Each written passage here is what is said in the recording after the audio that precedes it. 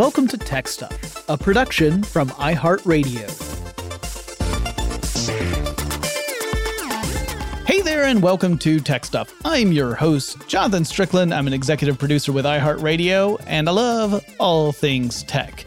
And it is time to continue our dive into the history and evolution of the PlayStation line of consoles. In our last episode in this series, which was the second one, I talked about how the success of the PS1 led right into the even bigger success of the PS2. This is one of those rare cases where the sequel outperforms the original. The PlayStation 2 was a phenomenal success. I also talked about how the DualShock controller debuted late into the life cycle of the PS1, and that the PS2 version became the real basis for all DualShock-style controllers moving forward, with some exceptions. But I didn't spend any time talking about how those controllers actually work, so I thought I should give a moment to do that before we continue down the path of the history of the consoles, because this is tech stuff. We do talk about how tech works, and besides, I like using these histories as a way to introduce people to different types of technologies. So, the original PlayStation 1 controller did not have the analog thumbsticks. It had 14 buttons, and those were the 8 that I've already mentioned in the previous episode, the 4 direction buttons on the left side and the 4 action buttons on the right side. Can't wait for people to yell at me for calling something that was pink, red, or whatever. But I was looking at a really bad photo and I didn't have my PlayStation controller in front of me. And this just tells you I don't play the PlayStation very much. Anyway, the action that the buttons did all depended on the game, right? It might be a jump button or a weapon button, or it might have you speak or whatever.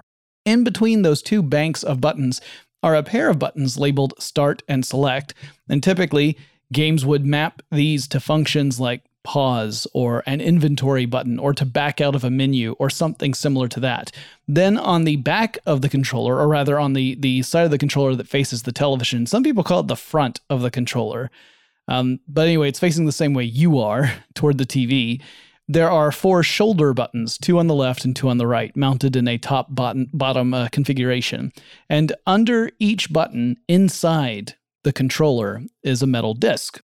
Pressing on the button means that the button presses against the metal disc, which deforms, and a thin conductive strip that's mounted above a circuit board inside the controller is pushed so that it makes some contact with that circuit board, and that acts like an on switch in a regular old circuit. It completes a circuit.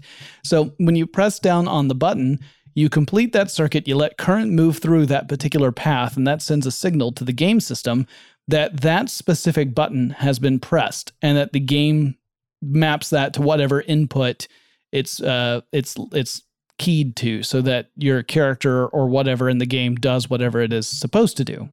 The PS2's DualShock 2 controllers introduced a new feature with those buttons.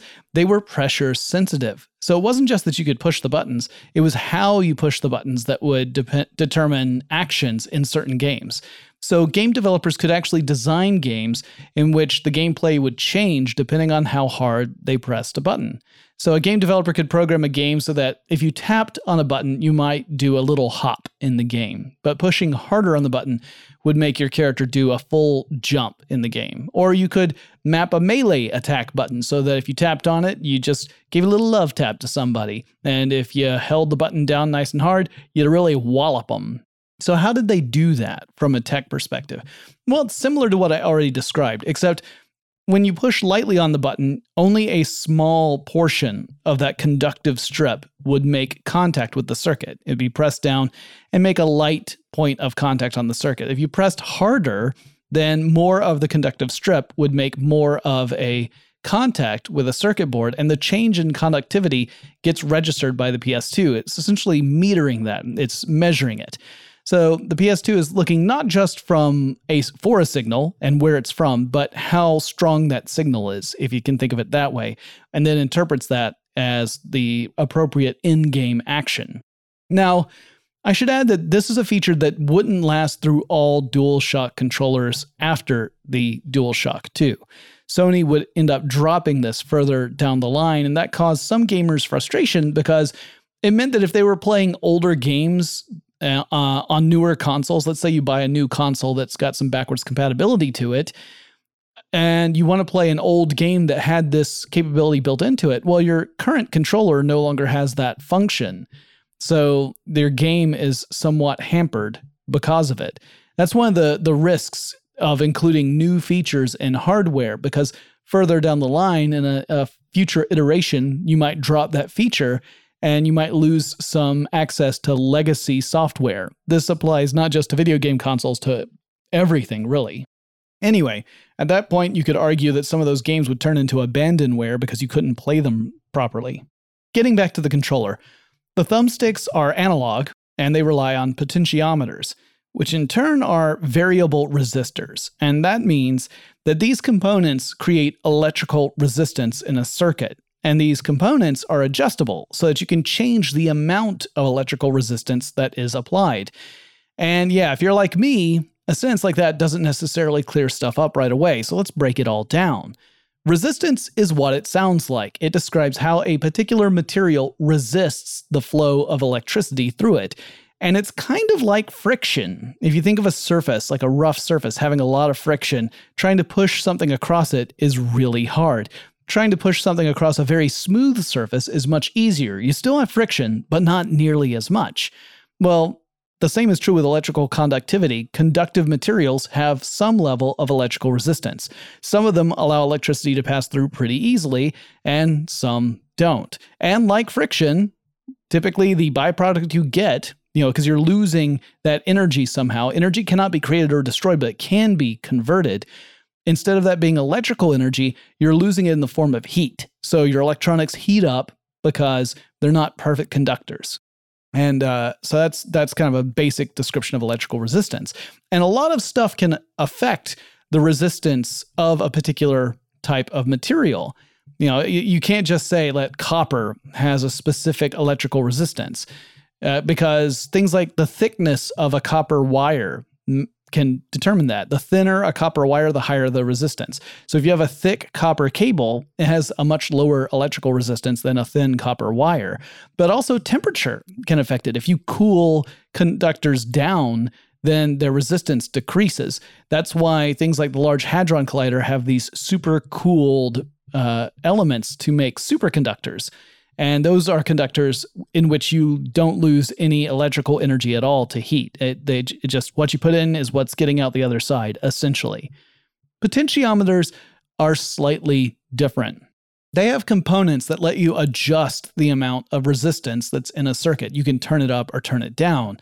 And that allows you to control the amount of current flowing through a circuit, assuming you've got a constant voltage.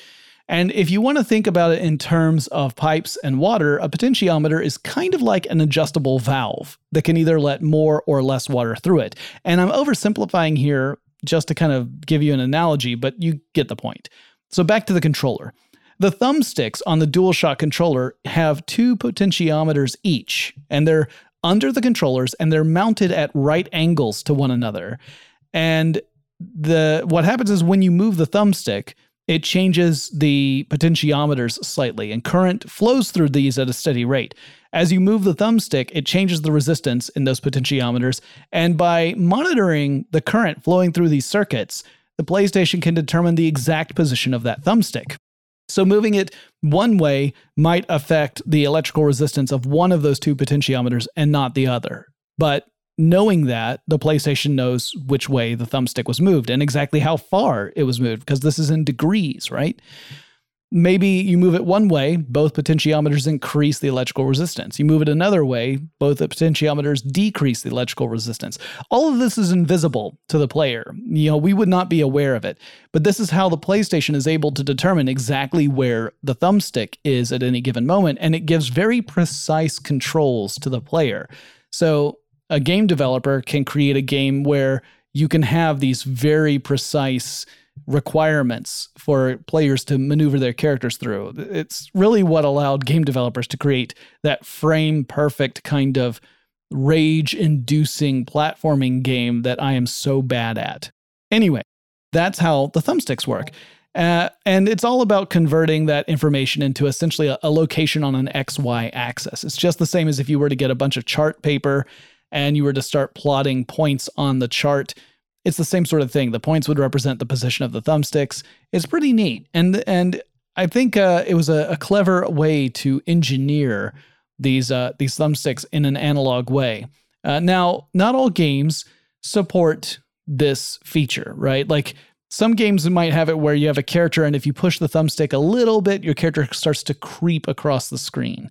And if you push the thumbstick all the way to its stopping point, then your character will break out into a run. But some games take a more digital approach, meaning it's either happening or it's not happening. So if you push the thumbstick a little or a lot, your character moves the same either way. That sometimes happens. That's sort of a good way of understanding the difference between digital and analog. Analog is a nice smooth curve, right? It's degrees. You're moving in a nice smooth motion from one state to another. Digital is much more step-like. It's either on or off, or it's in steps. So it has a discrete amount that is added with each step. It's not something that's a smooth curve. Now, you can have lots of tiny little steps. And if you have enough tiny little steps, you can simulate a smooth curve. But in reality, if you were to zoom way in, you would see it's more like a staircase, not an unbroken curve the way analog is. Then there's the vibrating component to the DualShock controller. And this works the same way vibrating motors work in stuff like cell phones. And it's pretty simple. Got an electric motor, or in the case of a DualShock controller, you actually have two electric motors. They're both in the base on either side of the controller where your hands go. And on the shaft of this electric motor is a slightly offset, unbalanced weight. And so as the shaft spins, that unbalanced weight causes some wobble in the electric motor, except the electric motor is actually firmly mounted inside the controller. It can't wobble because it's mounted to a larger structure. However, that wobble then gets transmitted to the controller as a whole as this sort of vibrating, buzzing thing. And that's where that technology comes from, is how it works. And it's used in all sorts of stuff, like cell phones, for example, have these. If you have a cell phone with a vibrate function, that's what's happening. So let's jump back to the PS2. Now, as I mentioned in the last episode, the PS2 had a phenomenal launch, and it would go on to become the best-selling home console of all time as of the recording of this podcast. And in case you're wondering, second place would go to the Nintendo DS handheld system.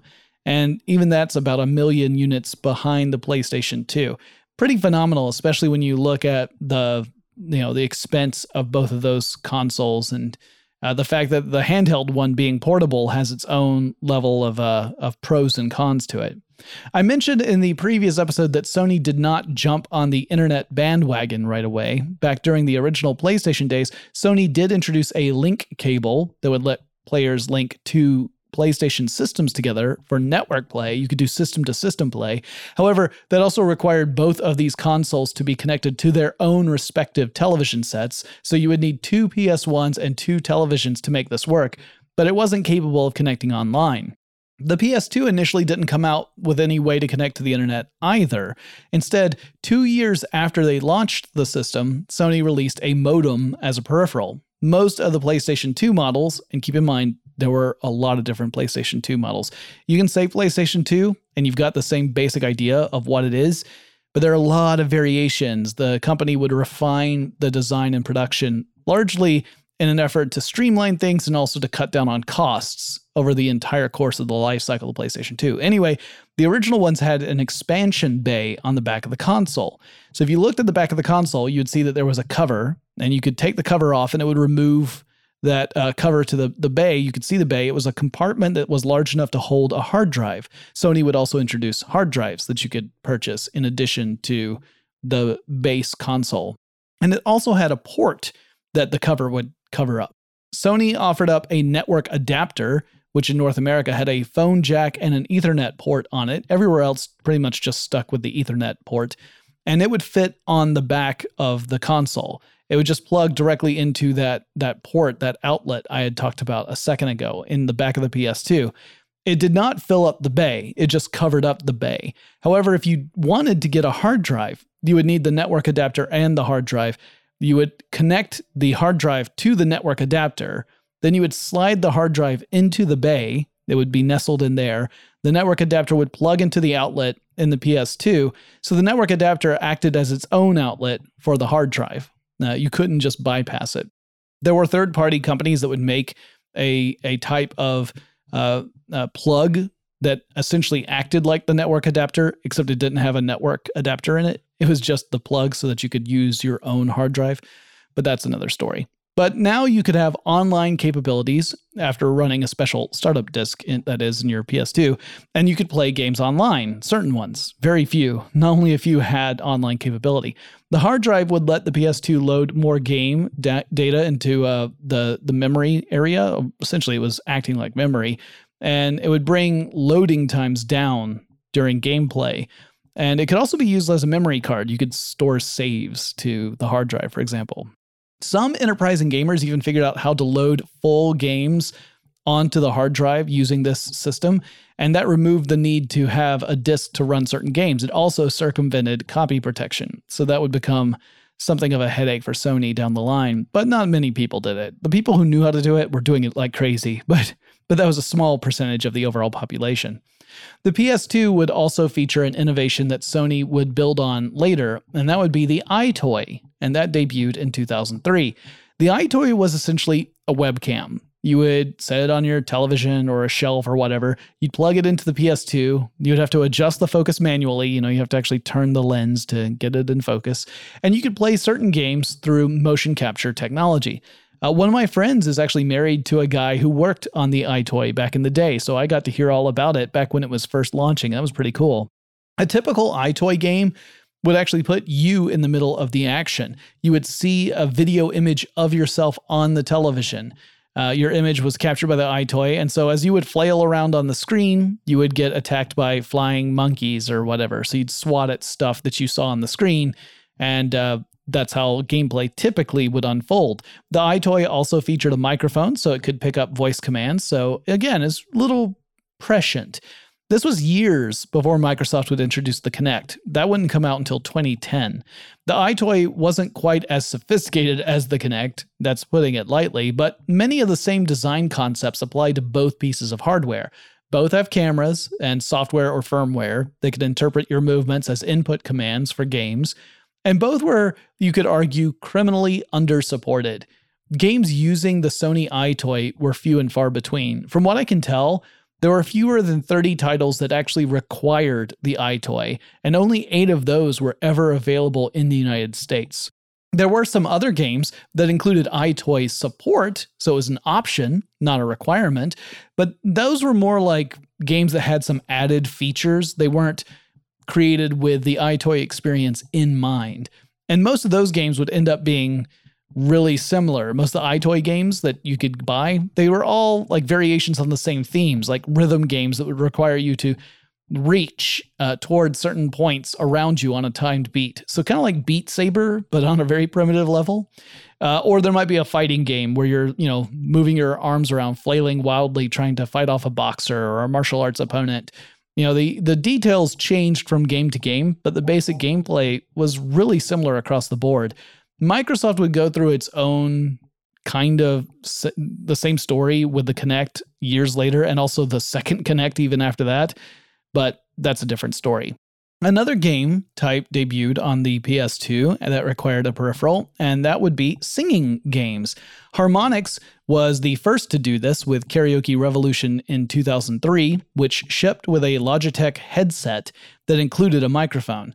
Later, games like SingStar would launch with a handheld USB mic, or a pair of them, and you could plug them into the PS2. And both games had players try to match the pitch of a song that's indicated on screen.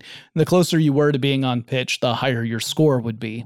Harmonix would follow this up in 2005 with Guitar Hero and the iconic guitar-shaped controller that debuted on the PS2. So a lot of very innovative style games were starting to make their first appearance on the PS2, and that really helped the console as well. They had tons of iconic games from established developers, as well as they were acting like a platform where you could find some really interesting or downright weird games from more obscure companies and developers. And that mix would be something that Sony would foster throughout the life cycle of the console and beyond. I'll talk more about them in a little bit later. And when we come back, I'll wrap up with the PS2, and then we'll start to look at the console that would follow in its footsteps by making some pretty drastic changes to the model. But first, let's take a quick break.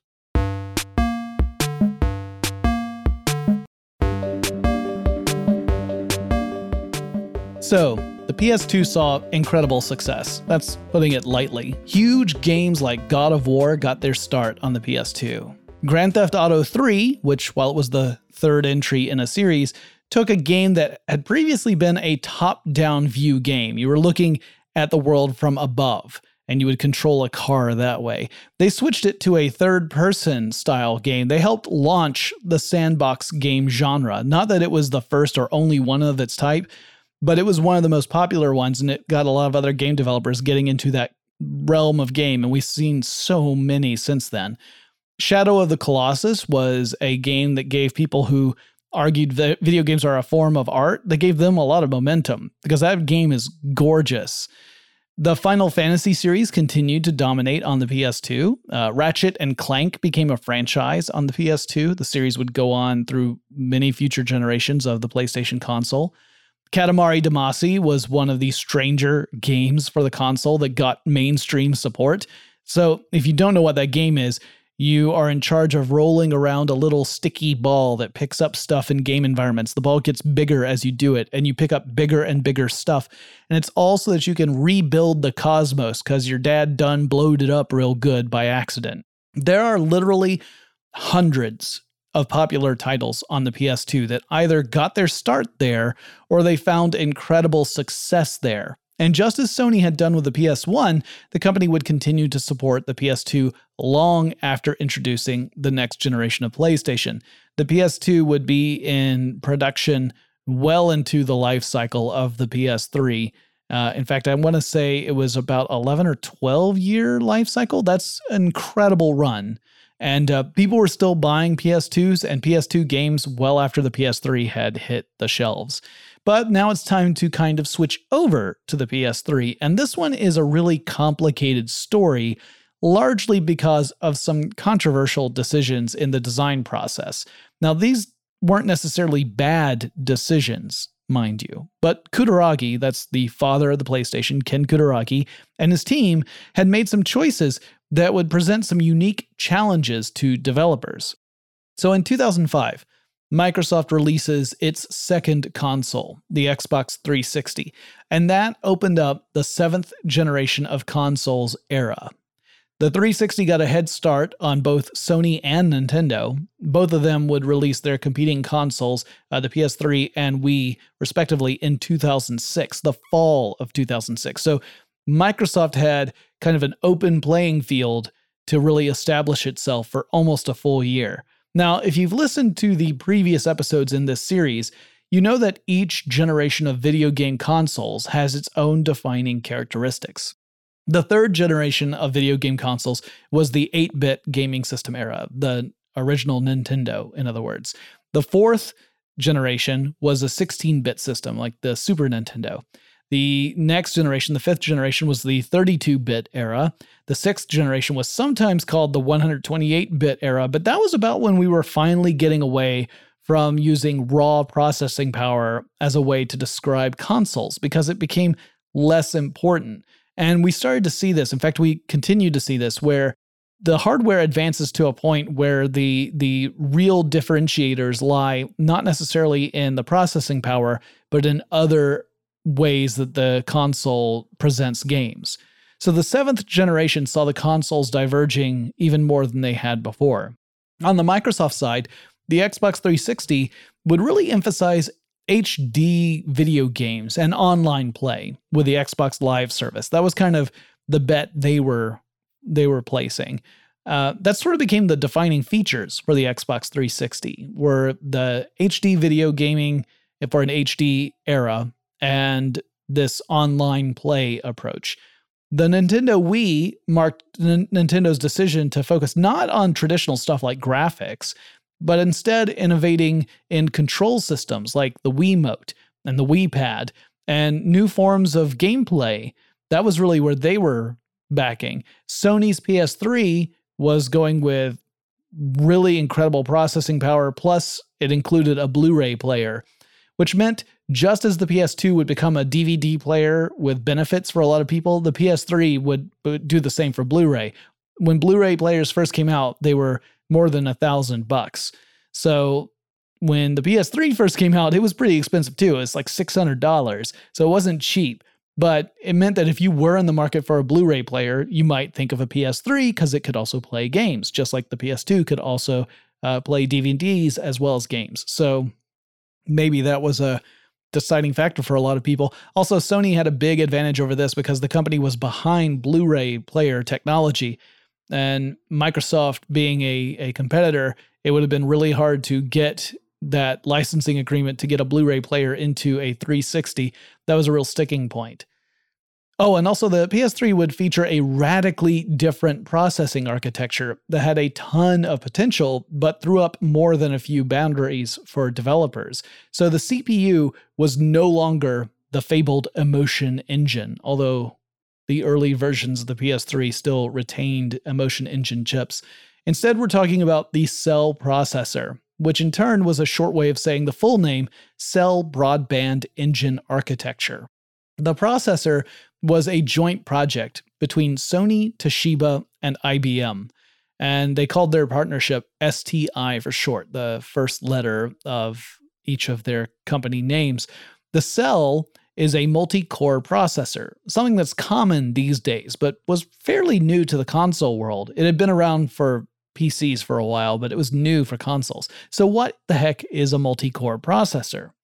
Well, I've talked about these a lot in previous episodes, but it's one of my favorite analogies, so we're going to do it again. Gosh darn it. So think of CPUs like they are math students. These are microprocessors, but imagine that they are math students. Now, let's say you've got a really powerful single-core processor, and we're going to represent that by a super smart math student. Maybe she can solve complex equations in a third of the time of her fellow students. Then, let's say we've got a multi-core processor. This means we have a processor on a single chip, but it has multiple units that each can process operations. They can do their own tasks. And they all do work pretty well, but individually, none of them are as good as that single souped-up single core, right? None of them are as powerful as that single core CPU. But each of these multi-core ones are good. They're just not great. This would be like a small group of smart math students. They're not as brilliant as the young woman who solves complicated problems in a flash. And let's say that this is a quad-core processor. So we have 4 cores. We've got 4 bright math students in this analogy. Now, if you were to give the same math problem to the genius single-core student and the 4 very smart but not as genius quad-core students, and then timed them, the single core would win out. The single core would finish the math problem first, she'd solve it the fastest. But let's say you hand out a quiz, and the quiz has 4 math problems on it, and you tell the single core student that she has to solve all 4 problems. But you look at the 4 bright students, the quad core group, and you say each of them has to solve 1 problem on that 4 problem test. So they divide it up. Each student takes a different problem.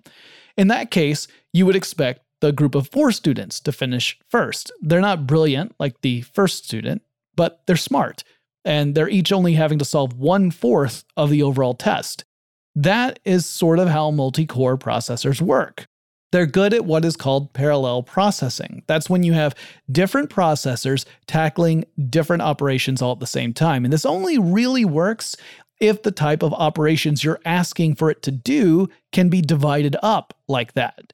So if you need to do a single big task and there's no way to break up that big task into smaller tasks, multi-cores don't have an advantage, because the work can't be divvied up between them. But if the task can be separated into several different processes, then each core can take on a different part of that, and the whole effort takes less time.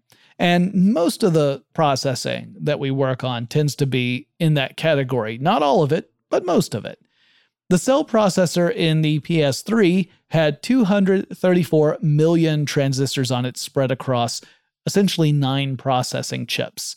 At the time, that was a big deal. A top-of-the-line PC CPU from Intel would sport 200 million transistors, and it would also set you back a cool $1,000 in the US when the PS3 debuted in 2006. These days, though, companies like Intel rarely advertise the number of transistors on a chip, but we are easily in the billions range, like 3 to 7 billion transistors on a single chip. We have left the millions far, far behind. But again, back in 2005, when they first unveiled the PS3, and then 2006 when it became available for purchase, this was incredible technology. The approach STI took in designing the cell was really interesting as well. So at the center of the PS3 cell was a PowerPC microchip with a clock speed of 3.2 gigahertz. You can listen to my earlier episodes about the PlayStation to hear more about what clock speed means. The chip had its own 512 kilobytes of RAM, or random access memory, and the chip kind of acts like a supervisor.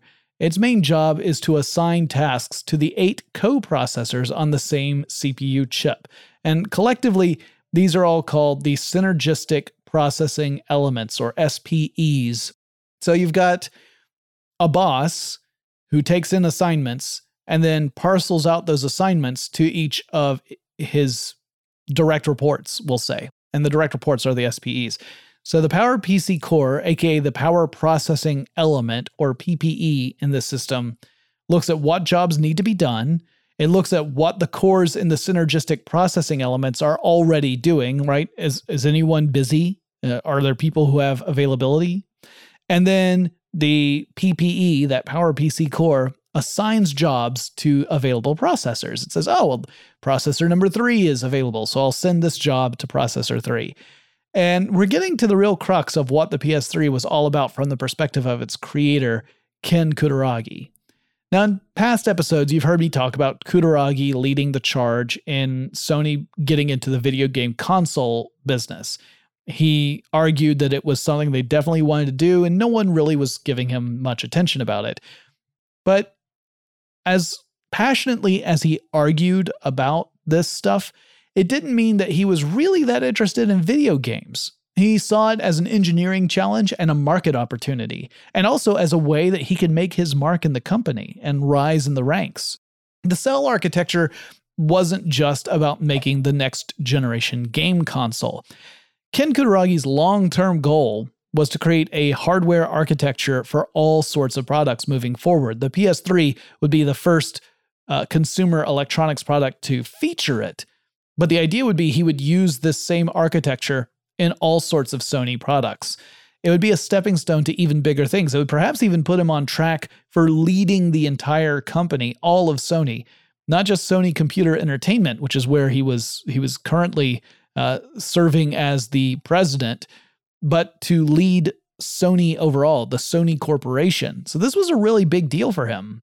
And the processor was super powerful for the time. And since that debut, there have been a few other computer systems that have taken advantage of that architecture.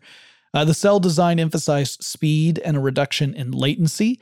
Latency is the lag we experience between when we submit an input and when we get an output. Generally speaking, the simpler the application and the simpler the machine, the lower the latency tends to be. So if you're working with something like a standard calculator, which by design only accepts limited kinds of input, and you do some simple arithmetic on it, you get results that are, to us, instantaneous. You can't even detect a delay.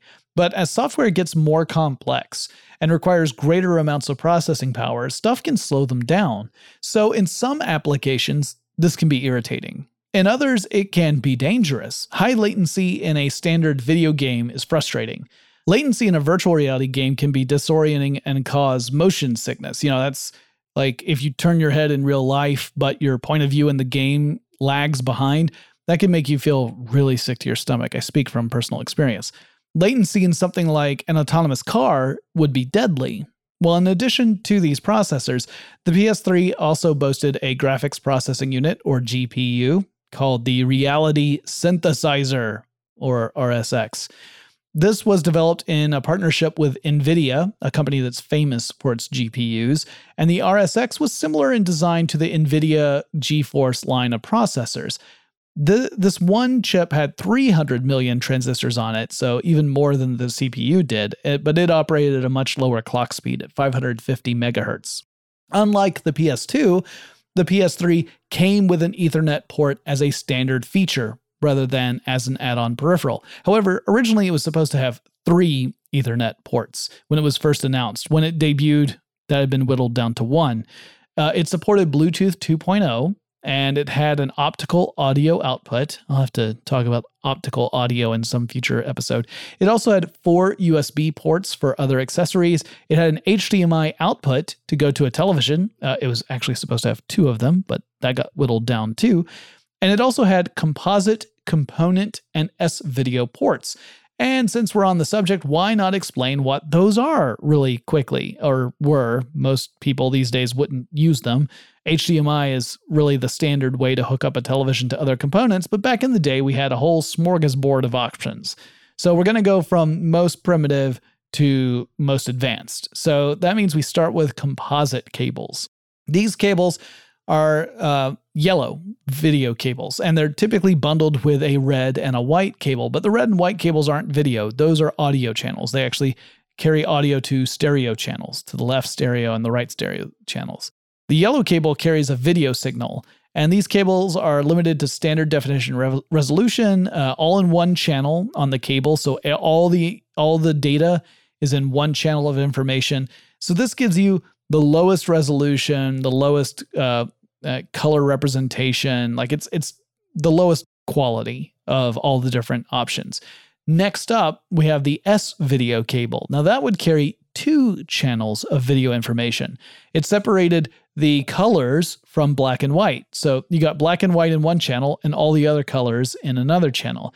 And that would create a better image quality than composite video. However, like composite, S-video cable was limited to standard definition signals of 480i or 576i for some markets. Then you've got component video cables. These cables were red, green, and blue, and they represented the 3 colors used to create all colors in video. However, they didn't each carry, their respective colors. The red didn't carry red, the blue didn't carry blue, and the green didn't carry green. One cable carried luminance or brightness information, and the other 2 carried information about the hue of colors that should appear on screen. And through combinations of all of those elements, you could get a really wide range of colors displayed on screen, and brightness as well. And you could also get up to high definition levels of resolution, up to 1080i. So this was finally getting into the HD side of things. HDMI, or high definition multimedia interface, can carry uncompressed video and audio too. The other elements I just talked about, composite, component, and S-video, none of those carried audio. You would need separate audio cables to get sound from the PlayStation into your entertainment system. HDMI cables can carry both video and audio to the same source. So they are superior in that respect. There's a whole thing I could go in about with copy protection that relates to which cables would get supported or would lose support over time, but that's a topic for a future episode.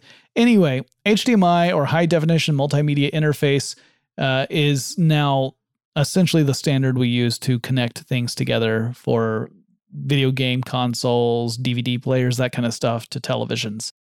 So the PS3 was the first of the PlayStations to have an HDMI port. Now, the combination of the cell processor and the GPU made the PS3 a truly intimidating console. On paper, it clearly overshadowed the Xbox 360, and the Wii wasn't even in the same weight class. But that's on paper. In reality, Sony would see PS3 sales get off to a slow start and trail behind the Xbox 360, and even the Wii that would launch like a week after the PS3 would end up beating the PS3 in sales in many markets. So why is that? Why was the successor to the greatest selling video game console of all time more of a slow burn? Well, I'll tell you after we take a quick break.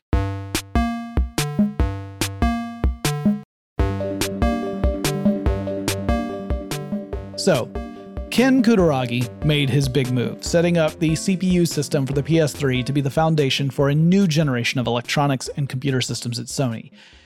that didn't turn out so well, and it's not because the tech wasn't good. For one thing, the new design required hundreds of engineers working primarily in Austin, Texas, and getting it right was challenging, so the project hit some delays, and that in turn made Sony have to push back the PS3's launch by about half a year, which gave Microsoft a lot more time to really entrench the 360 as the definitive 7th generation game console, at least for a while. PS3 sales would ultimately eclipse Microsoft, but it took some doing. To make matters more complicated, Nintendo launched the Wii console shortly after the PS3 debuted, and at first a lot of people were ready to dismiss the Wii. The name struck many as being laughable. The console clearly didn't emphasize graphics or realistic gameplay, but Nintendo's strategy was to take aim at casual gamers, at non-gamers, maybe people who had been gamers but they hadn't really played any video games in years. Those kind of folks weren't really being marketed to, and Nintendo saw an opportunity. And people flocked to buy the Wii. It would lead to shortages in stores, so competition was stiff against Sony even when it launched. On top of that, Sony had to do some quick backtracking after receiving a powerfully negative reaction when showing off the PS3 and its new controller at E3 2005. So this is 1 year before the console was to launch. The new PS3 controller looked radically different from the basic design introduced with the PS1 and refined into the DualShock form factor. It had all the same buttons as those controllers, but it was a totally different shape. It was a boomerang shape. And still had the two thumbsticks, still had all the old buttons, but this shape caught people off guard. And a lot of people had a very strong negative reaction to it. I mean, it was meant so that you could hold either end of the PlayStation easily in your hands. At the E3 presentations, Kutaragi really didn't say anything about the controllers. They never got an official name to the public. And the fan reaction was pretty brutal, so Sony made the call to scrap the boomerang controller and to build out a new gamepad modeled on the more standard DualShock form factor, so the boomerang never even made it to consumer stores. Instead, Sony would introduce a controller called the 6-axis, and it was called this because it included accelerometers inside the controller that could pick up movement along the X, Y, and Z axes, and that allows for 6 degrees of freedom of motion. So the controller could detect when and how it was moving, which in turn could be leveraged by game developers. So, if you designed a game with this in mind, you could create one where, let's say it's a survival horror game, something like Resident Evil. And it's got stealth-based mechanics in it where you need to be really quiet and sneaky so that the bad guys don't see you. And if you were to move too much while holding the controller as you're trying to sneak around, your character in the game would give away their position. They'd stumble or they'd make noise or something. And they would become a target for some sort of cleaver-wielding pumpkin monster or something. One thing the 6-axis controller didn't have, besides the boomerang shape, was a rumble feature. A lawsuit that was between Sony and a company called Immersion had led to Sony, temporarily at least, stripping the vibrating motors out of the 6-axis controller. So the controllers that launched with the PS3 did not have haptic feedback. The 6-axis controller would be the official controller for the PS3 for just 2 years, when the company would then replace it with the DualShock 3. I'll probably talk about that a little bit more in the next episode. But the controller wasn't the really big problem that Sony faced with the PS3. It really was that the architecture of that CPU was so different from what video game developers were used to. It took time, a lot of time, for game developers to really make titles that tapped into the PS3's capabilities. Essentially, developing games for the PS3 was hard. Specifically, leveraging those SPEs, those 8 co-processors effectively, was not easy to do. According to one developer, creating a hello world message, which is typically one of the first things any programmer does when they're learning, how to code for any given system, typically that would require 3 to 5 lines of code for most systems. But to have one SPE processor take this request and follow it through would require an incredible 144 lines of code. Sony even took some amount of pride in this. They essentially said it all boils down to nothing worth having is ever easy. So they said, yeah, it's hard to program for this thing, but this thing is super powerful, so it's worth it. The design of those coprocessors made coding for them really hard to do, and using them effectively would be a big challenge. So many of the early games weren't great at showing off the PS3's true potential because they couldn't tap into that processing power. On top of that, many game developers were creating games that would be available on multiple platforms, right? Cross-platform game titles. Typically, that involves a core design team that are building out a game for a specific platform. Maybe the PC, maybe an Xbox, whatever. And then they port it over to other platforms. So many titles that were already available for the Xbox 360 were going through this porting process to the PS3, but due to that complexity in the PS3's design, the developers had to take a lot of shortcuts. Some of them even skipped using those coprocessors entirely. They said these SPEs are too hard to code for. Instead, and we're working on a time frame here, we could learn how to code for those SPEs, but it would set us behind schedule. So instead, they focused on just that central power PC, the one who's supposed to act as an administrator and hand out jobs. Instead of that, they're saying, no, you do the work. Don't hand it to your direct reports. We just want you to do it. So the Power PC had to act as the CPU for the whole console. And so some titles that were available for both platforms, particularly early on in the PS3's life cycle, they ran better on the 360. If you did a side-by-side comparison, the 360 just ran better. And it wasn't that the PS3 was not as good a system. It was a great system. It's that people had not figured out how to program for it effectively yet. So the development process in general was slow. And in gaming circles, this led to a somewhat incorrect observation that there were no games for the PS3. This is a meme. You can look it up. Now, the 360 had been around for months and had built up a pretty substantial library of games by the time the PS3 launched. So no matter what, Sony was going to be playing catch-up. But the general sense was that there just weren't enough really compelling titles on the PS3 early on, and thus PS3 doesn't have any games was born as a meme. And you can see lots of different variations of that same statement. That wouldn't be true in the long run. I don't even think it was a fair assessment toward the beginning. The PS3 had games, and it introduced some games that in times that have passed have become real classics. So the original Uncharted came out. That was a game by Naughty Dog. That one came out for the PS3. So did Uncharted 2 and Uncharted 3. They all came out for the PS3. And this is a great example to show how developers got a better handle on the PS3 in general. Because if you were to look at a side-by-side comparison of the original Uncharted on the PS3 and then Uncharted 3, you would see an incredible jump in graphics quality. The two games would look like they belong to different systems. So with PCs, we expect this because developers are always pushing the limits of what hardware can do with every release of every title. But the PS3 is a video game console. You don't upgrade the GPU chip in a video game console. When you buy it off the shelf, that console is that console for the life of that console. You don't take it apart and upgrade components. If you're going to do that, you should be a PC gamer. The hardware in a PS3 toward the end of the console's lifecycle was identical to all intents and purposes as the hardware in the original PS3s that launched in 2006.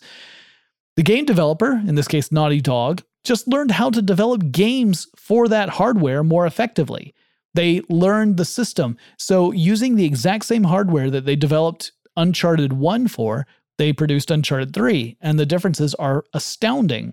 Naughty Dog, in fact, has even said that maybe Uncharted, the first game, took advantage of 30% of the PS3's processing power. So that all comes back to that complexity of learning how to program for the PS3. It was a real barrier. The PS3 supported some backwards compatibility, which honestly was a bit of an achievement considering how dramatically different the console's CPU architecture was from earlier models. The PS3 could play nearly all of the PlayStation 1 games. PS2 games were another story, and that one is a little more complicated. So the original PS3 consoles, often called the fat consoles because they were much larger than future models. You had the slim and the super slim PS3. But those original ones contained hardware that made them compatible with at least some, but not all, PS2 games. So you could get one of those original PlayStation 3s and you could still play some PS2 titles. However, future versions of the PS3 would remove that compatible hardware, and you just couldn't play a PS2 game in a PS3, especially a hard disk. You could play PS2 games that were emulated to run on a PS3, but the experience wasn't always ideal. And there were a lot of different variations of the PlayStation 3 console, mostly in hard drive size. So you had 20, 40, 60, 80, and 160 gigabyte hard drive versions of the PlayStation 3 that were available at one point or another during its life cycle. Most models also supported Wi-Fi, so you didn't have to have a physical cable to connect to a network. One exception was the 20 gigabyte model. That one only had the hardwired Ethernet port, not a Wi-Fi connective ability. Now, this means for the early years of the PS3's life cycle, the console underperformed. This wasn't helped by the fact that the launch price for the PS3 was $600 here in the United States and made it the most expensive of the 7th generation consoles. And it would have been a challenge to overperform, obviously, because the company's expectations had to have been incredibly high given the amazing success of the PS2. They were probably thinking this was just going to be a hockey stick, that it was just going to keep going up and up and up. Ken Kutaragi, who at this point was the head of Sony Computer Entertainment, must have had some complicated feelings about this. He had created an entire division within Sony, an entire business that Sony had not been in, and had seen impressive success over the course of just a decade.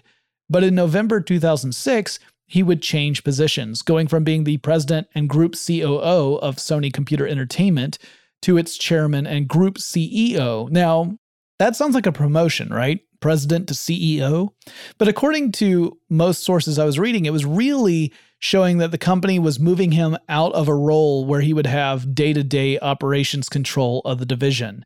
It was more of a general oversight, but he would no longer be the person calling the shots day-to-day. Sony was dealing with a serious shortfall with this PS3. The sales were falling behind Microsoft in those early days, and Nintendo's Wii was winning out as well. And I should add that when it was all said and done, when everything is done with the 7th generation of consoles, Wii would be the king. They sold far more consoles of the Wii, Nintendo did, than Sony or Microsoft did with their consoles. But then Sony would make up lost ground. It would actually take second place. So while the Xbox 360 led the way for most of the early years of the PS3, Sony would ultimately make up that lost ground before the end of its life cycle. Of course, this is also helped by the fact that Sony supports its consoles much longer than the other companies do. Howard Stringer, the CEO for Sony around this time, said that Kutaragi was a star executive with, let's say, communications issues. Stringer said that Kutaragi wasn't very good when it came to communicating with other folks in the company, including people higher up on the hierarchy, like his boss. He was seen as brilliant but stubborn, difficult to work with, and maybe a little bit arrogant. Kaz Hirai, who had been with Sony Computer Entertainment since 1995 and who had been a large part of the success story of the PS2, would shift from being the head of Sony Computer in North America to stepping in as president for the entire Sony Computer division, the global head of that part of Sony. And he would also later on go on to become the head of Sony Corporation overall. That, again, was probably something Kutaragi had hoped for at one point. He didn't make it. His protege did. In 2007, Kutaragi surprised a few people by announcing he was stepping down and retiring. He would be named an honorary chairman of Sony Computer Entertainment, but his formal leadership role had come to an end. And so the father of the PlayStation would leave Sony. But the story of the PlayStation was far from over. So, in our next episode, I'll wrap up the rest of the PlayStation 3 story, talking a little bit about the DualShock 3 controller, which would come out a year after Kutaragi left the company, and also how the PlayStation 4 changed direction again, how the course that was laid with the PS3 switched again with the PS4, and how that leads up to the PS5. I anticipate that next episode will be the last one in this series for now, with a little bit at the end to talk about the announcements of the PS5. We'll see. As you guys have noticed, I am loquacious in nature, and sometimes these episodes end up having more to them than I anticipated.